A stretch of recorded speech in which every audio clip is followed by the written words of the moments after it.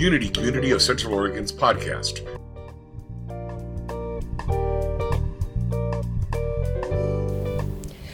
So I'm going to talk about the metaphysics of mourning. And I think I'm going to start by telling you a story about some neighbors of mine, Lori and Eric. They just bought this beautiful property on 75 acres, and the ocean is over there, and they built this gorgeous house. And he's a retired doctor, and I think she's a doctor too. And they had a lot of workers on their property, and one day a plumber came to do something, and he was working, and he had a heart attack and died. And they tried to revive him and did CPR, and it didn't work. And he was very well loved in our community. Everybody knew him. He was everybody's plumber. And the couple who owned this property, the doctors, are so devastated. It was so traumatic for them. And now every time they walk past the place on the property by the septic tank or wherever he was working, all they see is his dead body lying there. And they can't unhook from that image. And because they can't get rid of that image, they're not healing well in their grief process. And so they asked me if I could do something to help them. And I said, yes, absolutely. Let me come to your place and we're going to do a ceremony. And we're going to go to that spot. We're going to call the neighbors, whoever wants to come. We're going to honor his life and his death, and we're going to turn that spot, that little cement pad where he fell down and died, into a sacred space by making an altar out of it, by doing prayers, by doing healing ceremonies, which I'll talk a little bit more about. And this all happened just a couple of weeks ago, and I realized this was such a good example of the metaphysics of mourning. Because what we have in this culture, and when I talk about this culture, I pretty much mean Western civilization, white European culture, and if you're really going to boil it down, I mean Judeo-Christian culture. What we have here for handling loss and grief, and I don't just mean death, but all kinds of losses, which I'll get into in a minute, is essentially nothing. And one of the things that I got so interested in when I decided to go back to school and get credentials so that I could talk about this in the mainstream and work in hospices and hospitals is I was so interested in multicultural approaches to grief. How do they deal with this in India, in South America, in China, in Africa? And so that became a very big part of my work. And what I very quickly noticed, and I'm sure you already know this, is that all those cultures put so much value on the grieving process because they're not afraid of death. And so if you're not afraid of death, you can walk into grief and mourning in a much more healthy way. So the first place that you start is losing your fear of death. How do we lose our fear of death? I only have 20 minutes, so I can't really explain all that. But have a near-death experience. That'll do it for you. Or study near-death experience and learn about that and out-of-body stuff. But you guys already know that, so I need to talk about that. So I want to talk briefly about the different types of losses, because mostly I work with death, but there's so many other kinds of losses. So death is, we know what death is, but we also have losses such as material loss. Your house burns down in a fire. I just came from Santa Rosa, which is where I live, where I think something like 15% of all the houses in our county, I think, were lost in the fire. That's a material loss. Your car breaks down. My RV broke down on the road coming up here. I bought it a year ago, and it was my dream to come up to Oregon and do this speaking gig in my RV, and it broke down the first day and had to be towed to the shop. And I had to rent a car so I could continue coming up here. That's material loss. There's functional loss. You lose your eyesight. You lose your ability to walk. You lose your health. There's role, R-O-L-E, loss. You lose your job. You're no longer a CEO. You're no longer a teacher, whatever your job is. You get divorced, you're no longer a wife or a husband. Your child dies. You feel like you're no longer a mother. My child died. I'm definitely still a mother. So there's all these different kind of losses, and we do not have the tools to work with them. So if you are dealing with any of this stuff, you might go to a therapist and talk about your pain and look for some help, but most therapists are not trained specifically in grief. If you want to have the help of a therapist with grief and loss, you need to go specifically to a grief counselor. You're not going to get much help from your friends because what generally happens is they don't want to hear about it because they don't want it to get on them, and your loss makes them extremely uncomfortable. And so there's a whole other conversation about the language of loss and how to talk to somebody who's dealing with loss and grief, which is basically to not talk at all, but to just let them talk. So I'm kind of bouncing all over the place because I want you to know that it isn't just about death, but a lot of the stuff that I talk about really is about death. So if you hear me focusing too much on that kind of loss, just interrupt me and redirect me. So the thing that's missing is ceremony and ritual. Did you ever notice that the word spiritual has ritual right in it? Yeah. Spy ritual. What you learn from other cultures, I'll give you an example. Has anyone ever heard of a woman named Sobonfu Somé or her ex-husband Malidoma Somé? You know Sobonfu. So this is, they are from East Africa, and they travel all over the world teaching a 3-day grief ritual, which is what they do where they come from. Now, in African culture, they don't value independence and autonomy like we do here. Everything is collective. Everything is done in the village. You would never have a loss, have a funeral, everyone brings you some casseroles for a week, and then they leave, and you're all alone in your house with your loss. That would never happen in most other cultures. And what they do is the community spends 3 days honoring their grief. They build altars. They have drumming and singing and dancing, and people are screaming and crying, and they're throwing little icons into the fire to represent their loss, and there's even a thing where you write the name of, this is sort of different, but if there's been like a trauma or abuse or a person that you want to disconnect that attachment to because there was trauma and pain, you write their name on a piece of paper and pee on it. All of that stuff works. And that's the point, is that we need to create ritual objects or representational symbolic objects of our pain in order to move it forward. You cannot describe love. You cannot hold love in your hand. You cannot hold pain in your hand. You can't see it. It doesn't have a physical form. And the reason ritual is so important is because you take that pain and you put it in a physical form. So in shamanism, for example, you might take a stone, just a stone from the earth, and in a ceremony you blow into the stone all your pain and all your grief. Really hard.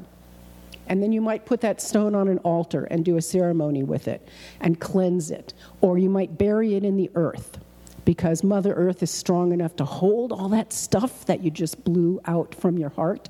Your body is not strong enough. And that's why we get sick. And our bodies fall apart from holding all this stuff in. So that's what we don't have. Now, okay, let me go back a little bit and talk a little bit about the history of grief. You've heard the term grief work. That term actually came from Sigmund Freud. So he wrote a paper in 1931 called Mourning and Melancholia, and he came up with this idea that the way you deal with mourning and grief is first you go very strongly into your pain, you talk about it, you look at the old memories, you cry, and you really go and feel it, but ultimately there's a trajectory, and at the end you're supposed to detach from the lost object or person. That was Freud's idea of grief recovery, that you're supposed to recover. We know now that you don't recover. You recover from a broken leg, your bone will heal. You recover from the flu. But it's different with grief, because instead of recovering from the loss, you are transformed by the loss. So this Freudian model was the model for 40, 50 years, until about the 1960s, when our culture changed dramatically. And what changed it was, does anybody know? It's pretty wild. Well, drugs as a result of it, yes, but drugs were part of it. What changed it was, in 1950, China invaded Tibet. And all the monks were chased out. The monasteries were burned. The monks went into exile.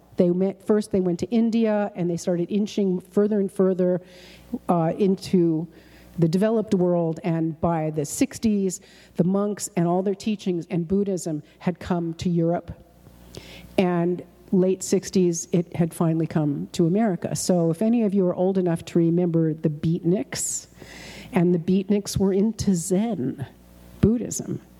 And so then the 60s started to happen, and the beatniks actually became hippies, and we embraced Eastern teachings. And the reason we did is because China invaded Tibet and kicked the monks out. Now that was clearly supposed to happen for the evolution of consciousness.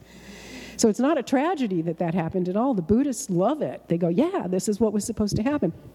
And then the drugs came, because the drugs helped us go into other states of consciousness.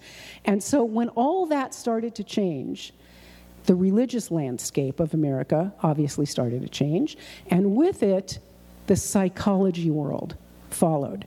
The psychology world, now back to grief, started changing that Freudian theory and saying, well, maybe instead of just working to close our hearts and cut off our attachments, maybe we should learn from some of this new theology that's coming in how to work with attachment and work with pain.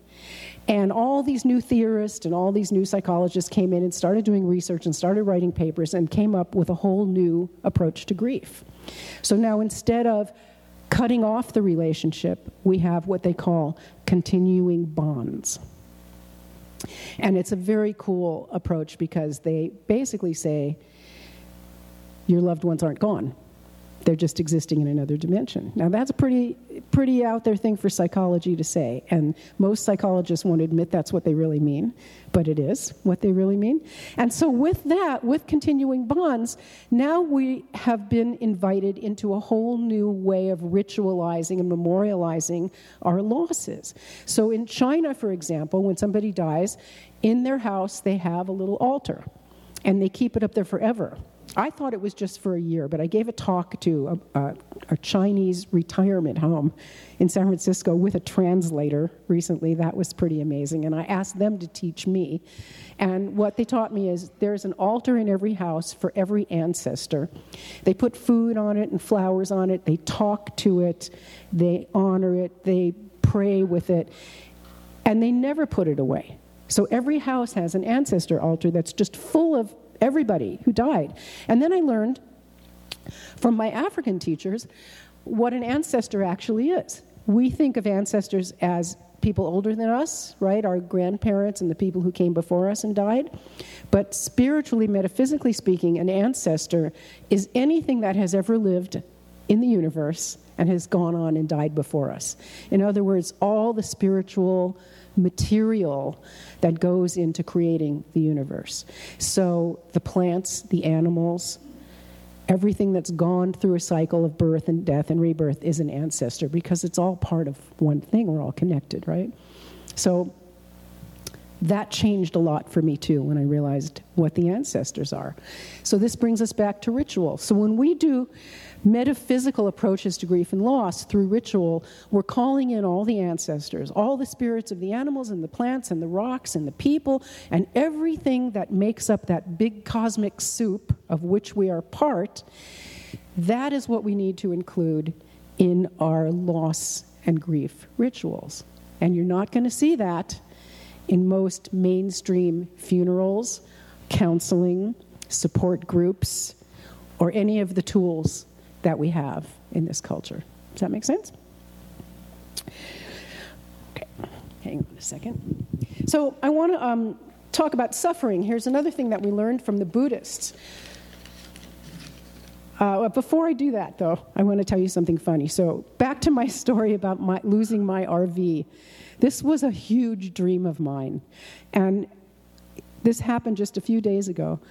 And I've been grieving. I never realized how much I felt grief for an object, for a big machine, but there was so much wrapped up in it, like my identity and look what I've accomplished. And then it's touching all my old unworthiness stuff, like, well, who was I to think I could ever have something like that? And it's just amazing how all of that happens. So my parents are both alive. And when I told them what happened to the RV, here's what they both said, which is so indicative of this other limited spiritual view. My mother said, well, you made a mistake when you bought it. Mistakes happen. Like, no, Mom, it wasn't a mistake. There are no mistakes, but that was her view. In her world, you make mistakes. My dad said, well, that guy who looked at it for you, your friend's husband, it was his fault. He should have found the problem. So he goes to blame. So blame, looking for blame, or the concept of mistakes as in that thing should never have happened, is so Judeo-Christian, old school, non-aware thinking. And that ties right in to these views of suffering that we have. So in the world of my parents who see loss that way, they assume, there's these assumptions that we have about suffering. There's an assumption that all suffering is bad. Oh, so I'm so sorry that happened to you. That should never have happened. A child should never die before its parents. I'm so sorry you married the wrong guy. That kind of stuff. Suffering is bad. And with suffering, what happens with the idea that suffering is bad is we scramble to relieve it. So one of the things that we're trained to do in clinical chaplaincy is we do not relieve your suffering. The Judeo-Christian version is, I'm uncomfortable with your suffering, and I need to make it stop right now so that I won't be uncomfortable. So you come to me, and you're crying because somebody died, and what do most people do? Don't cry. Or, it'll be better soon. Or, he's in a better place now. You did everything you could. All of these things are designed to shut off the suffering. And the suffering person can't shut it off. I can't make your suffering stop. But we don't know this in this culture because we're not taught any other way. So what we're taught is when we see someone cry, we need to make them stop. And this is another interesting thing. Sometimes when you see somebody cry, and it's a very beautiful thing, you might just want to walk over and hug them, right? Put your arms around them. And something that I've learned recently is that is also a form of stopping. So when I'm doing workshops in groups like this and people are crying, early on, before I knew this, I would walk over to them and I would just put my hand on them while I'm talking. And I realized that was the wrong thing to do because it stops. So the Western view is that we stop it. The Eastern view is that we work with it. We embrace our suffering. There are 4 pillars of Buddhism. The first one is suffering exists. The second one is suffering exists for a reason. The third one is there is a way out of suffering. And the fourth one is turn the page and there's a list of 8 more things that are the way out of suffering. But that's the essence of all of Buddhism right there. The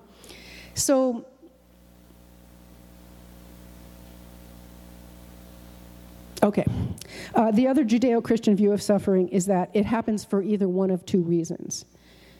It's either random or it's punishment. So I work with a lot of grieving people, a lot of grieving parents, and I'll give you some examples of some of the stuff that I've seen.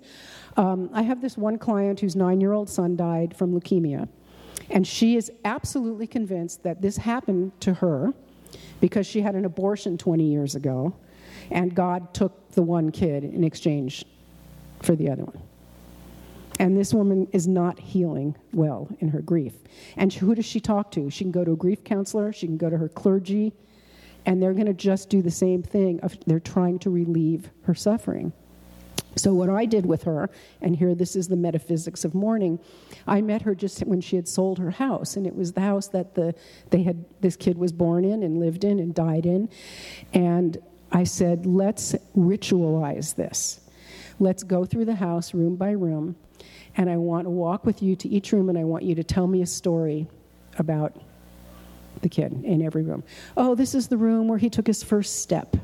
And this was his bedroom, and this is, I remember he picked out his favorite Batman pillowcase. And this is the kitchen, and he loved spaghetti. And we did this, and we went to every room with sage. And we were both just crying, and it was just so beautiful. And we just cleansed the space so that his energy wouldn't be in that house anymore that she was selling, but was now with her and would go with her to the next house. All these beautiful and happy memories. She also had, this kid was a wonderful artist, and he had just made hundreds of beautiful drawings. And you know how your kids make so many little art things and you hang them on the refrigerator, but sometimes you got to throw some of them away. She didn't want to throw any of them away, of course, but you can't keep all of it. So I said, pick the ones that you want to keep, 10%, and we'll take the other 90% and we'll make it metaphysical. So she did that. We took all the stuff in boxes and we went to the coast. This was in Oregon. And we had a bonfire. And we burned all this artwork in the bonfire, which was not, as Freud would have said, to let go and disconnect from the kid and from the artwork. It was exactly the opposite. It was to give form to that life and to that memory in the form of heat and smoke. This is why in every religion you have fire ceremonies and candles and incense and all that, because the heat and the smoke and the energy of the fire rises up, and we know that the other realms are not up. There's no up and down or any directional thing, but we just use it in language. Heaven is up because it's easy to describe that way. So it rises up to heaven. It rises up to the soul of this beautiful child from his mother saying, I acknowledge you. I recognize you. I'm burning this stuff not because I want to get rid of it, but because I want to make a connection to you. I want to open the conduit from me down here on earth and you out there in the universe through the burning of this stuff. And that just completely freed her of all the guilt she had about getting rid of his stuff and throwing away his drawings. The guilt about the abortion, that was beyond my pay grade. I couldn't help her too much with that. She went to this Bible study group, and they would just fill her head with the most horrible stuff, about sin and punishment. And I said to her, you should let me come to your Bible study group sometime. And she said, no, that would never happen. So the positive view of suffering is that our goal with suffering is to just shift the energy. And the language I came up with is ventilation versus insulation. So grief and pain and suffering feels very insulated, like you're closing in on yourself, right? And you're just tied up in a knot, and it's all right here in your heart. And you can feel it in your muscles that you're just clenched. That's insulated. Everything closes off. Ventilation is where you open up. That's why breath is so sacred in meditation and in so many practices. It's all about ventilation. These bodies were designed with a ventilation system, not just so that we could live and put oxygen in the blood and whatever breathing does, but so that we could create space inside us and around our hearts. And the time that you need to do that the most is when your heart is broken. And so ventilation versus insulation. One of my favorite quotes about this in the whole world is from Richard Rohr. Do you guys know who Richard Rohr is? He said, pain that is not transformed will be transmitted. And so that means that if you're walking around with this big pain, like the woman who felt her child died of cancer because of an abortion 20 years ago, if she's not working with that pain to take a symbolic, I'll tell you in a second how she might do that. I just thought of that. If she's not working to get that out of her chest and her blood and her cells where it's stuck, it's going to be transmitted. It's going to be transmitted onto her husband and to her friends and to her life. I mean, she couldn't work for years after this happened. Her marriage fell apart. Actually, they stayed together, but it wasn't very good. And she got sick because that's where it will go. It will eat away at your relationships, and eventually it will eat away at your own body. So one of the things that actually helped her to ventilate that was the burning of the pictures. To transform pain, you have to give it a physical form. So that's why the shamans use things like stones and something called a kintu, which we're going to actually do in the workshop next Sunday. I have flyers back there. I hope some of you will come. We're going to do lots of rituals like this. So what the shamans do with the kintu is, well, the way we do it is we take some rose petals and a bowl and a pitcher of water, and after doing several preliminary processes, each person takes a handful of rose petals and blows into it. Again, the shamans use this blowing thing because the sacredness of the breath and the insulation, right? So it flows through your body. You blow it into the rose petals, your prayers, your intentions, your hopes, your pain, anything that you want to shift. Not that you want to bring something in or get rid of something. It's not linear like that. It's not like I want to get rid of this pain and bring in peace. It's more neutral than that. It's just that I want to shift this energy because it will naturally, magnetically shift to healing. So you don't have to tell it where to go. So you just put the energy in the rose petals, you put it in the bowl, you pour a little water over it. Each person does this. And then we take the bowl with the rose petals and we go outside and we pour it into the ground. If we're by a river, we put it in a river, wherever we happen to be. And we've removed it from our bodies through this water and given it to the earth, where it will grow, it'll water the trees and the plants, and the rose petals will decompose, and we give it to the earth. And the earth will use it. The earth knows what to do with the water and the rose petals, right? So it's taking the energy and transforming it. Another good example of that, another metaphysical response to grief is from the Mayans. And we don't have time. I wanted to do this here today, but we don't have time. But at the workshop I'm doing in Sisters on Tuesday, we'll be doing this.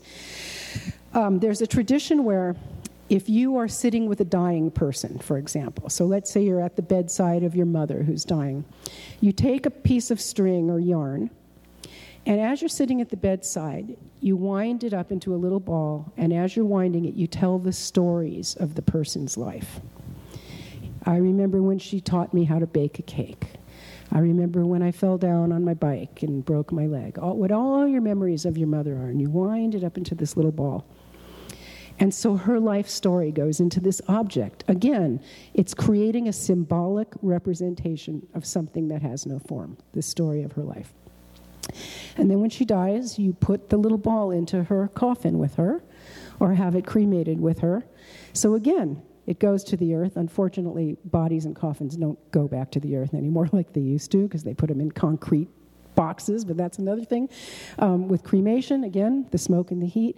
And so she carries her story with her to her next life or to the next dimension, which is what we're all doing here all the time. So I revised that process for how to work with grief.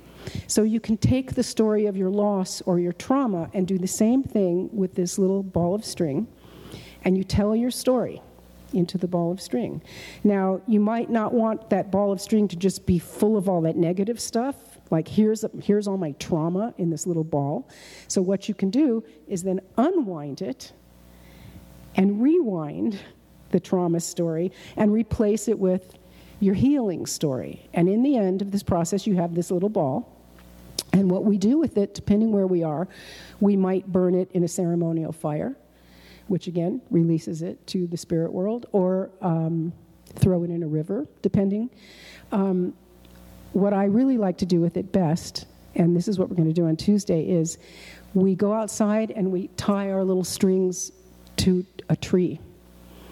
So that if there's 20 people, and you tie it and it unravels, the ball, and there's this tree with all these beautiful pieces of colored yarn and string hanging there, and everybody's stuff is freed and goes to the elements, goes to the wind, and the strings just stay there forever, and they decompose, the sun and the rain and the wind. And I did this at my seminary last year for a trauma class, and went back a couple months ago, and there were our little strings in the tree, just, a shadow of what they once were. And this is why, Buddhist flags, so many of us have Buddhist flags hanging on our property. They're meant to be destroyed. That's why they're very fragile, and when you see them in India and Tibet, they're just in tatters. And the whole point of those prayer flags is that they hold prayers, but they're supposed to be wiped out by the elements. And you look at that tattered, beat-up old flag, and you go, it's all about impermanence. And this is the thing that we have to learn with our attachments to the things that we are grieving and mourning. Suffering is necessary. Pain has purpose. It's imbued with meaning and purpose. And impermanence is what we're here to learn. And I think in so many ways it's why we form so many attachments and why we have so much pain with all our attachments. So your girlfriend leaves you, your dog dies, all this horrible stuff that we experience is so that we can rise up to this higher level of attachment to understand that being attached, it's not a bad thing, but we have to let stuff slip through our fingers because it does. And it's nobody's fault. Blame doesn't work. It's never a mistake. It's always just as it should be. It's exactly what we came here to do. Birth and death is a revolving door. You come in, you go out. If you've ever seen a birth and seen a death, you might have recognized that amazing connection. That's why hospice work is so incredible. To be sitting with somebody, watching their breath patterns change and breathing along with them. That's what I do, is I match my breathing to theirs. And I can actually journey with them when I do that. And I'm just watching the labor of death, which is just like the labor of birth, less painful by far. And there's this great labor in it of this releasing the soul from the body, putting the soul in the body, putting the soul out of the body. It's this beautiful, endless cycle that is never, I'm not going to say it's never sad. I mean, attachment, we do have attachments. We have to form attachments. We have to be deeply vulnerable in order to feel completely. And here's where we get into semantics problems. There's a difference between non-attachment and detachment. So detachment means that you really have nothing on that thing. I use this in one of my books as an example. I am completely detached from football. Okay? It means nothing to me. If football disappeared tomorrow, I wouldn't even notice. But some people are very attached to it, right? So that's detachment. It's not a part of my universe. Non-attachment means that I really like football and I have a favorite team and I watch all the games and I'm really into it, but I don't really care who wins or loses. You see the difference? That's non-attachment. But being the person who bets tons of money on your team and goes to the games and goes crazy and beats people up in the stands if their team loses, that's like over-attachment. So it's really important to know that there are subtle differences. And so non-attachment is, let me think of another example. I'm struggling with non-attachment right now with the loss of my RV. I mean, this may sound so tacky and material, but it's really hard for me. And I'm angry at it. Why did you do this to me? And it's going back to all this unenlightened stuff. And I have to look at it and push my way through it by breathing and ventilating. And I'm going to do a ceremony for it later this week. And the ceremony releases it out of your body. Now, I've run into a lot of people who don't want to do ceremony because they don't want to let go. They're afraid that it means, for example, let's use the woman who burned her son's artwork. Some people would not want to do that because it represents a final letting go. They don't understand the metaphysical aspect of it. shifting the way you look at it. It's people will say, no, I don't want to blow my pain of my husband's death into these rose petals and bury them in the earth, because it's like I'm putting my husband away. It's like I'm forgetting about him. And, trying to convince someone who thinks that otherwise, well, you can't. That's like trying to talk somebody out of their theology, which we may all like to do that, but we can't. Not any more than we like them to talk us into their theology. Any questions, comments?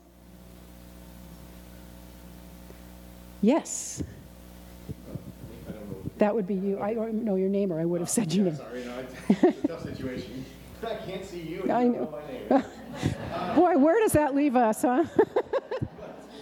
No, I was thinking the non-attachment, it comes in handy for things like politics. Because yes. It's very easy to get, I keep struggling with getting caught up in it, and all I think is, things are fun, and I try to say, okay, I can't do that anymore, and I stopped sharing things on Facebook for 2 days, and then it's like, oh wait, I gotta share this, because this is important, and then, so yeah, it's a struggle. I am so with you on that. That is like the story of my life right now, too. And I bravo for you for staying off of Facebook for 2 days, because I couldn't do that. I don't know anybody's names. Yeah. I thought of another quote that I really liked from Carrie Fisher. She said, "Take your broken heart and turn it into art." Take your broken heart and turn it into art, which is pain that is not transformed will be transmitted. Take your broken heart and turn it into something, into anything. What a lot of people, there's also something in psychology, again, in the modern new version of grief theory called complicated grief. Have you ever heard of that? So you've probably heard of the 5 stages of grief. Just erase that from your mind. That's not true. That theory has been proven. Her research was false. I mean, I love Elizabeth Kubler-Ross, but that 5 stages thing was never meant to be taken the way most people take it. It was done from some very unscientific research she did with some dying people, and she observed that several of them went through these stages, anger, denial, anger, that. I can't remember what they are. I've turned it off in my mind so much I can't remember it. Anyway, it got very popular, and people started to attach it to the grief process. And I have seen doctors in hospitals, oncologists, say to somebody, oh, you're just in the anger stage of grief, which is just the worst thing you could ever say to anybody. There are no stages. However, there is a trajectory. And what we have now is something called tasks of grieving. The work that you have to do, your task, like you have to sweep the floor and wash the dishes and do the laundry, it's kind of like that. And the tasks, there's something called the 6 R's of grieving. I can't remember all 6 offhand, but the first thing you do is recognize the loss. And some people can't do that. Some people, I had a man, his 3-year-old son was killed in a car crash. The mother was driving and she was drunk, and the kid wasn't in a car seat. So here's the dad grieving this 3-year-old, and this guy wasn't very mentally stable to begin with, but when I met him, he had been going to the son's grave every day for 3 years, demanding that God bring him back. So that's not recognizing the loss. Oh, it's time. God, I'm going on and on. I could go on. Let me shift to the shameless commerce portion. I want to see you guys back there, and there's going to be a lot more of this week. I came here for 2 weeks to Central Oregon, and I'm doing a bunch of talks and presentations. So come see me back there about that. Did you want to say something? I just wanted to talk more about what you're going to do in the workshop. Oh, okay. So Tuesday in Sisters, we're doing a mini grief workshop where we're going to do that string thing and a couple of guided journeys, and you'll hear a lot of what I just said again, but we'll do more actual processes. Thursday, I'm speaking at the hospital at St. Charles.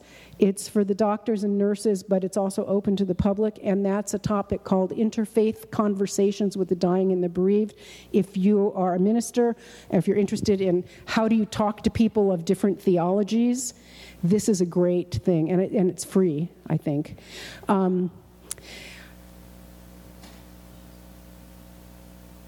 Oh, tonight, 5 o'clock, I'm going to be at the Spiritual Awareness Community. They meet at the Rosie Barris Center. Again, if you're interested in theology and God and prayer and religious history, this is a really cool talk. It's called God, A New Story.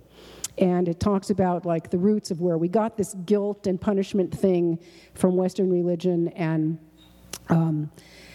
how we misunderstand things like the law of attraction, and how that, I could go into this forever, but it's a really cool discussion of religious history, critical analysis of scripture, very cool stuff if you're into that stuff. And then Sunday, a week from today, is the full-blown grief workshop, which is a 4-hour workshop where we do a bunch of ceremonies, we do some art therapy processes, we do some family dynamic mapping, where you look at the loss that you experienced and how it shifted your relationships with your loved ones around that loss. So it's very deep stuff. So it's a lot of stuff. I got a busy week. Okay, thank you.